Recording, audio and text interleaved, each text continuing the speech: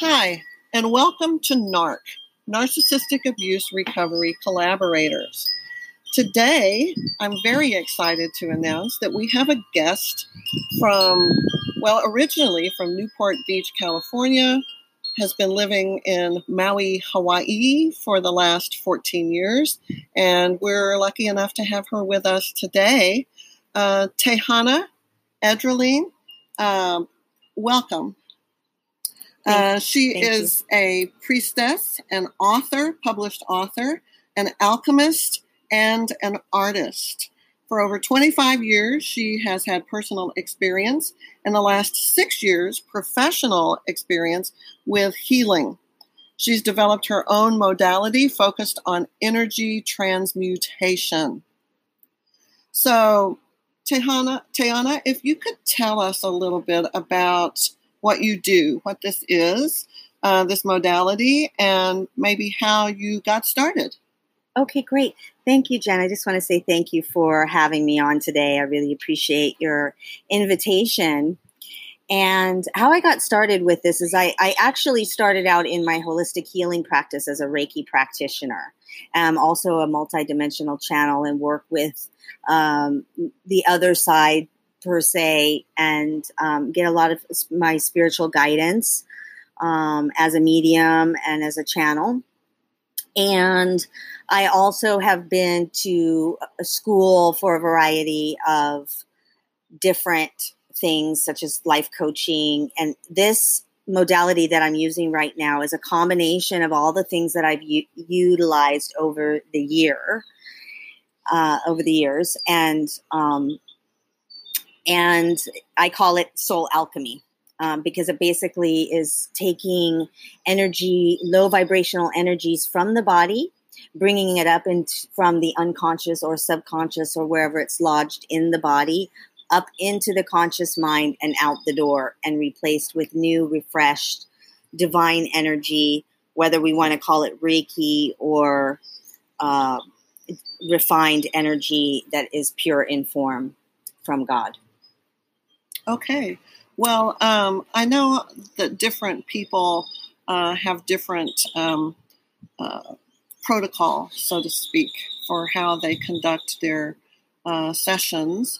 Can you tell us a little bit about what that might look like if someone were to come to have work done? Well, when somebody comes to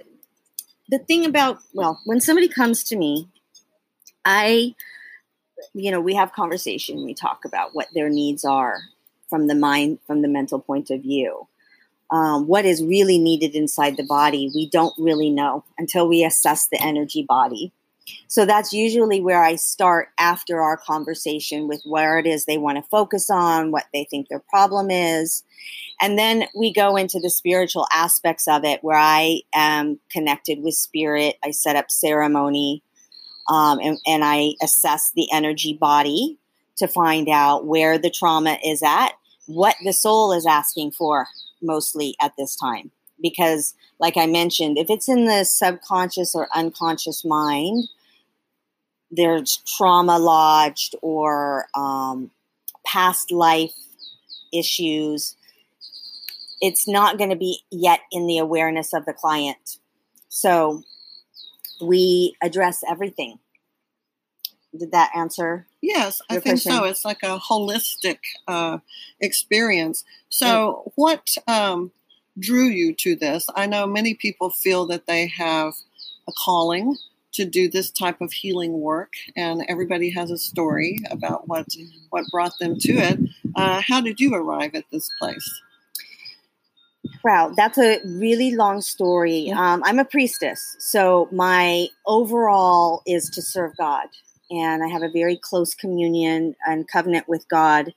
And I walk with Jesus, and I also communicate with other interdimensional figures, archangels, divine feminine figures on the other side, energies.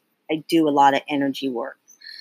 So I was given this modality from the other side, from Jesus. And it basically is a combination of everything that I had practiced separately.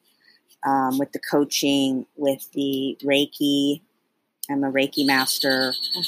And then really I'm the conduit, and I allow the divine to work through me doing this work. I don't take credit for this work. Okay. Technically. Well, I've heard a lot of people talk about their source of inspiration coming from some divinity, some divine source. And I think that that's always the one thing that we can trust. Can you tell us a little bit about the remote work that you do? How would that work if a person wanted to do this and was not able to be face-to-face with you? I can absolutely do it remotely. It's not my favorite way to do it just because of the electronics, and we're dealing with energy and the energy body, but the divine is very powerful. And I do many appointments online, and it works exactly the same way because I know how to create portals, and also because I'm working with the divine. The divine is all encompassing and everywhere all the time. So there's an intelligence at work that is far more intelligent than I am, but it definitely works and it gets the same results. My only thing is I really like to do ceremony with, incense and sage and candles and all of those kinds of things. So the aesthetics of a treatment, and I also do feel it can be much more powerful in the physical, but it's still very effective and very powerful online. Mm-hmm. And I do accept appointments online. I see. I know you have done great work for me. I will tell all my listeners that I personally have had probably the most transformational experience with you that I have had in many, many, many experiences through many years. That was very healing and purging catharsis of something that was tremendous weight on me. And so I'm very grateful for that. So Thank you. Our focus on this podcast is about narcissistic abuse recovery.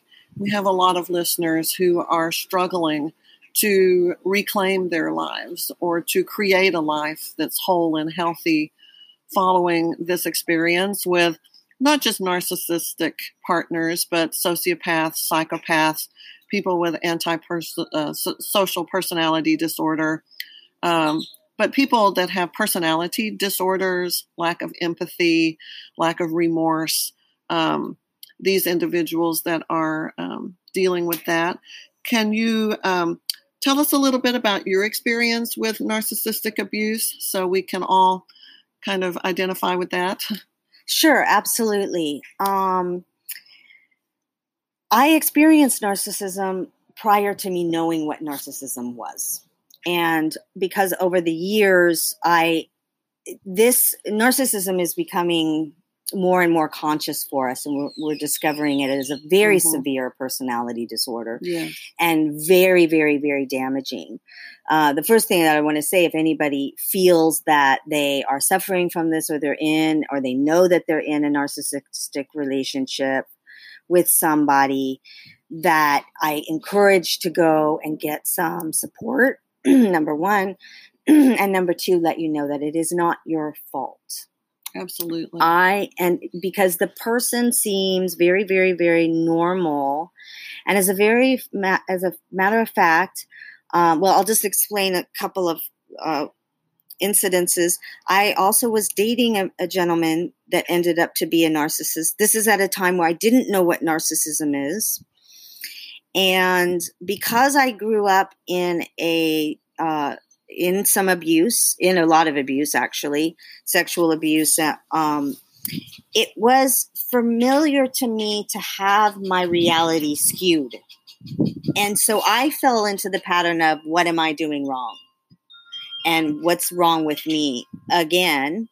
So I didn't recognize it at first as being him. I immediately turned it around on myself. The second time I had an experience with a sociopath and narcissist, I also didn't know what these were. And it was in an organizational, progressive organizational situation where he was the leader. Very charismatic, very brilliant, very young, but brilliant. And what they do is they cause a lot of craziness, a lot of mental manipulation, a lot of things where you're questioning yourself. The reality always, it gets so confusing and so hard to navigate. But yet they have the answer for everything, that they are very clear that it's you. Yes. They are very clear about, I almost think that they believe it themselves. I don't know, because I don't know this dysfunction from a medical standpoint, just through experience. There is a degree of what they call magical thinking or fantastical thinking that's involved with narcissism, so that many of these individuals feel that they are larger than life, that they have special powers, that they are prescient, that they are superhumans, that they're connected to some kind of something that makes them very special. It's delusions of grandeur and entitlement, very much entitlement. But, one of the things that I want to point out is that with narcissism, it's almost as if they all received the same script or the same playbook, because most of us did not know what was happening when we were with our disordered partner, and only discovered what it was after the fact. And for some, maybe there were hints and red flags along the way. Looking back, there were certainly many red flags that I ignored in my relationship. But I think that there's a lot of therapists that don't know what it is and don't know how to name it. I did have one psychiatrist who was not a social worker or LPC, but a psychiatrist who did say, I'm pretty sure that that this individual is disordered with a personality disorder. It's probably not going to end well. You need to think about an exit strategy. And I was dismissive, and I didn't really know what that was. I have a master's degree with a lot of guidance and counseling courses. We never talked about narcissism in the context of what this is now that we're seeing. So I was completely ignorant and arrogant, and I think that that's how that goes sometimes. But once you know that you are dealing with these people, can you talk to us about how you think that affects the energy of a person in their body where they hold that trauma? You already mentioned how it's felt familiar because of early childhood trauma. And that certainly resonates with me. It's the same thing. It's been a cyclical pattern my whole life. It's that early childhood trauma it's recapitulated and repeated itself over and over. And that made me feel very familiar and comfortable with these abusive people. So could you elaborate that a little bit? Yeah. If you've had early childhood trauma, you're more susceptible to believing that it's you, to believing that it's your problem, that you're the dysfunctional one. But this can obviously affect people also that are healthy, because it is so insidiously manipulative.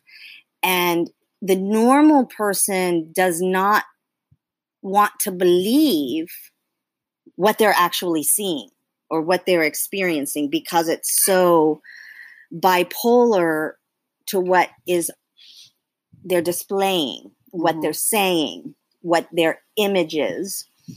And then they're doing these weird dysfunctional behaviors on the side, and they don't make sense. Right. So even the average person thinks, no, this is crazy. This is not, I must be missing something.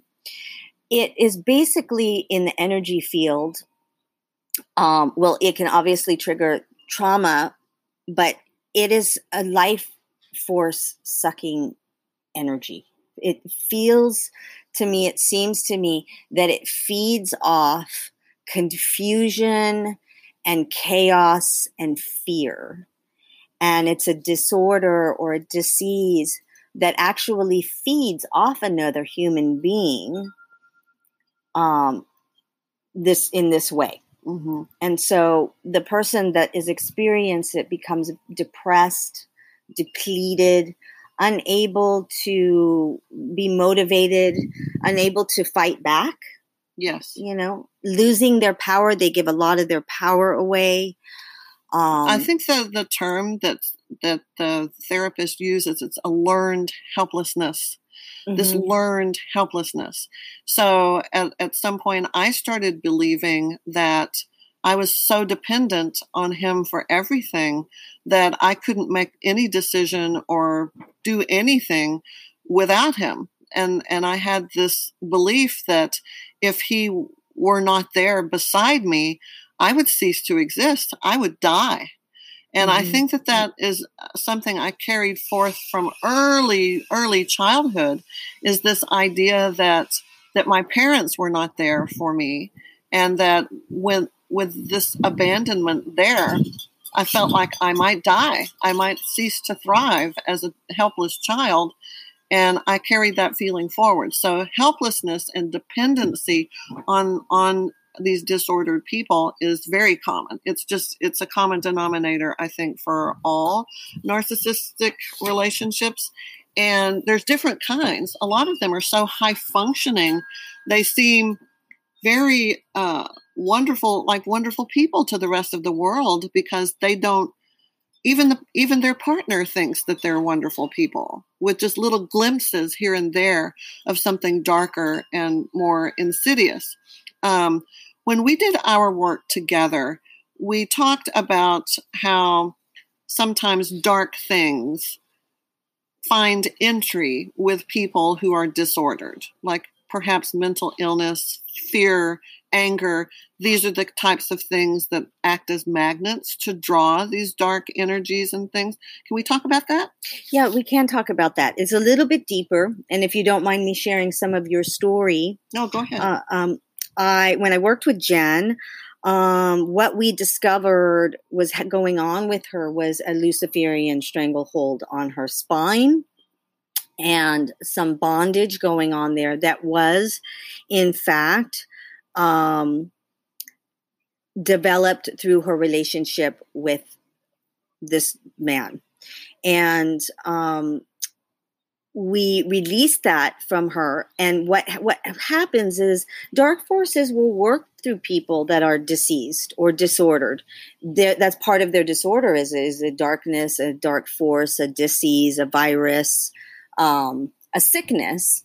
And it had worked through him. So my viewpoint on people that are sick, these narcissists are sick, are also that they are human beings that do have a light side, that do have a heart, that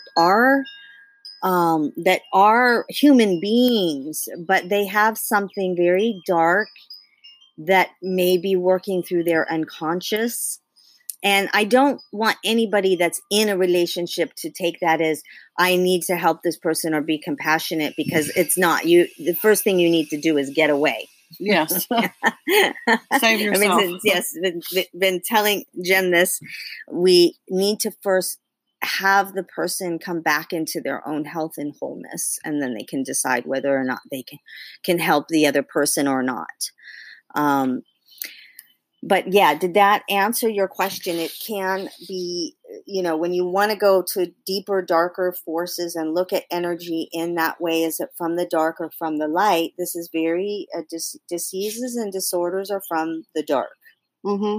And what I want to remind listeners is that in my case, I think that my husband was not aware that he was being influenced by dark forces. He felt their presence. He talked about them. He even named them.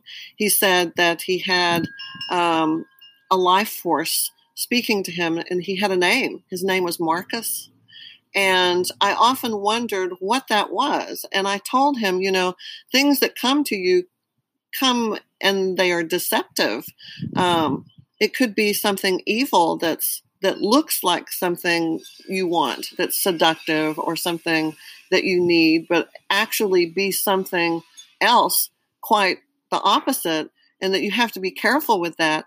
And he was very dismissive about it because he was very confident, because of the narcissism, that the path that what he could see, what power he had in the field of energy work and that kind of stuff, that it was all special for him, meant for him, and that it was a good thing, when in fact, I don't think it was. I think that, so there was an unawareness, sort of unconscious influence that was happening there. So if you were confrontational about this with your narcissistic partner or something, they would, first of all, they wouldn't recognize it or be able to acknowledge it. They're incapable of seeing that or feeling that. And so they would deny it. And then another feature of narcissism is that they often will not accept accountability or blame for anything. And they're always going to blame someone else and shift it to like, well, you're the one that's doubtful, or you're the one that has the problem, or you're the one that's lost and needs to find the light. Mm-hmm, so absolutely. It's not a one size fits all, because there's different types of narcissists and it manifests in different ways. But I wanted to point that out, that it doesn't have to be a conscience, I want to partner with the devil kind of decision.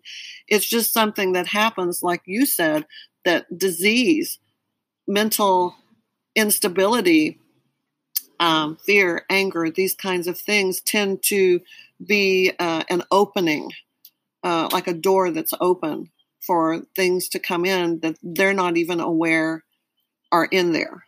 Mm-hmm. So that's definitely something to think about. So I want to talk about the road to recovery, to actual healing. And in my experience, I hit walls with just therapy and with different things that I turned to try to get a grip on myself. It was touch and go the first 6 months. I wasn't sure I was going to make it through. And I was trying to reach deep into my toolbox and pull out any kind of thing in my arsenal to help gain my footing and to get a grip on myself. And I realized that therapy alone was not going to do it, even if the therapist was providing trauma-informed therapy. That still was not enough. To me, it's like a puzzle, and that was one piece. And I tried pranic healing, acupuncture, different meditations. I have a church group, and I have a group that is a scripture-based Christian group that reads the Bible and talks about recovery and divorce from that perspective. And I've made support from with friends from that group. So my takeaway is that there's so many different things you have to draw upon. How does the energy work factor in as a critical part of that healing program? Well, how it factors in is that everything is energy.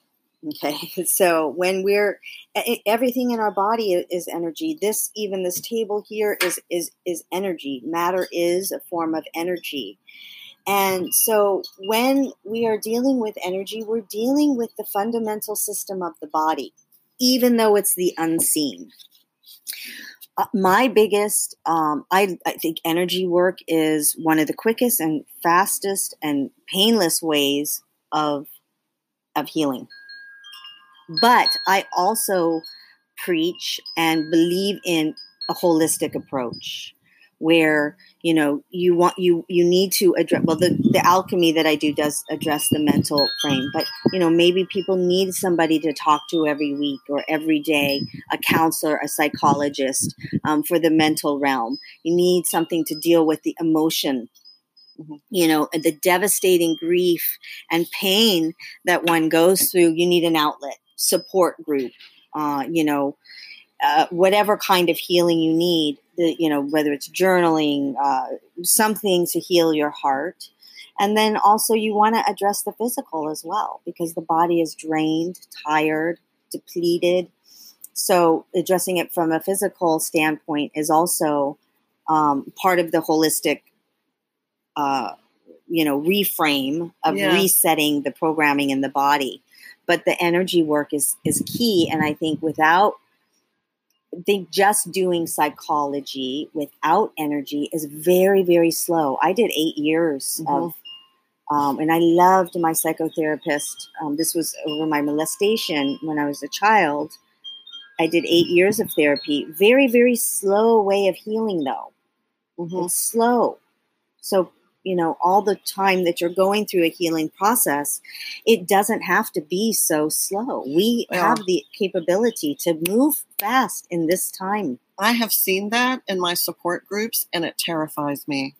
I have gone to so many groups, and I've heard so many people say, yeah, I'm 4 years, 6 years, 8 years post-discard, after this marriage with this disordered person. And I'm sitting there thinking, oh my gosh, I don't have 6 or 8 more years to be stuck in this abyss, this pit of misery where everything in me is disordered. I need to just get it together a little quicker, partly because of my age and that kind of thing. So, and I also give you great kudos, because that is the way that you've done everything, and this is your power. You are taking your power back by everything that you do, including this podcast for your recovery. And I give you kudos for going to the lengths that you've gone to get the help that you need. Well, I tell you what, I appreciate that very much, but it's something that we all need to be doing. This is a fight for our lives in many ways. And it's, if we don't find every way afforded to us to try to use it and leverage it towards our own recovery, then it could take 10 years. It's possible you're never going to be okay. I've seen that too. And if you don't want to be one of those statistics, you're going to have to think outside the box and just be very aggressive and come up with many, many inventful ways to approach this. So we're almost out of time. Can you tell us how we can contact you, talk about your website, what's on there, and that kind of thing? Sure. Anybody can contact me through my website. It's www.teahna, which is TEAHNA.com. Very simple, teahna.com. I have an email form that you can contact me, my phone number. I also have an online booking platform if anybody wants to make an appointment with me. The good news is that my work right now is by donation only. And this is because of the times right now where we absolutely need to evolve as quickly as possible and heal during these times. And so I am offering by donation only. There's no reason why anybody can't afford this. Absolutely. And I will give a quick testimony and say that it has been transformational for me to work with you. And I think you saved me years of struggling and muddling through. And I have very much gratitude for you and respect for your work and what you do. Thank you so much, Jen. All right. Well, that's it for today. Visit Narc Troopers if you want to hear more podcasts. And share this with people who may need to hear it. We have to keep going, keep your social distance, and keep your journey moving towards wholeness and healing. See you next time, everyone. Much love.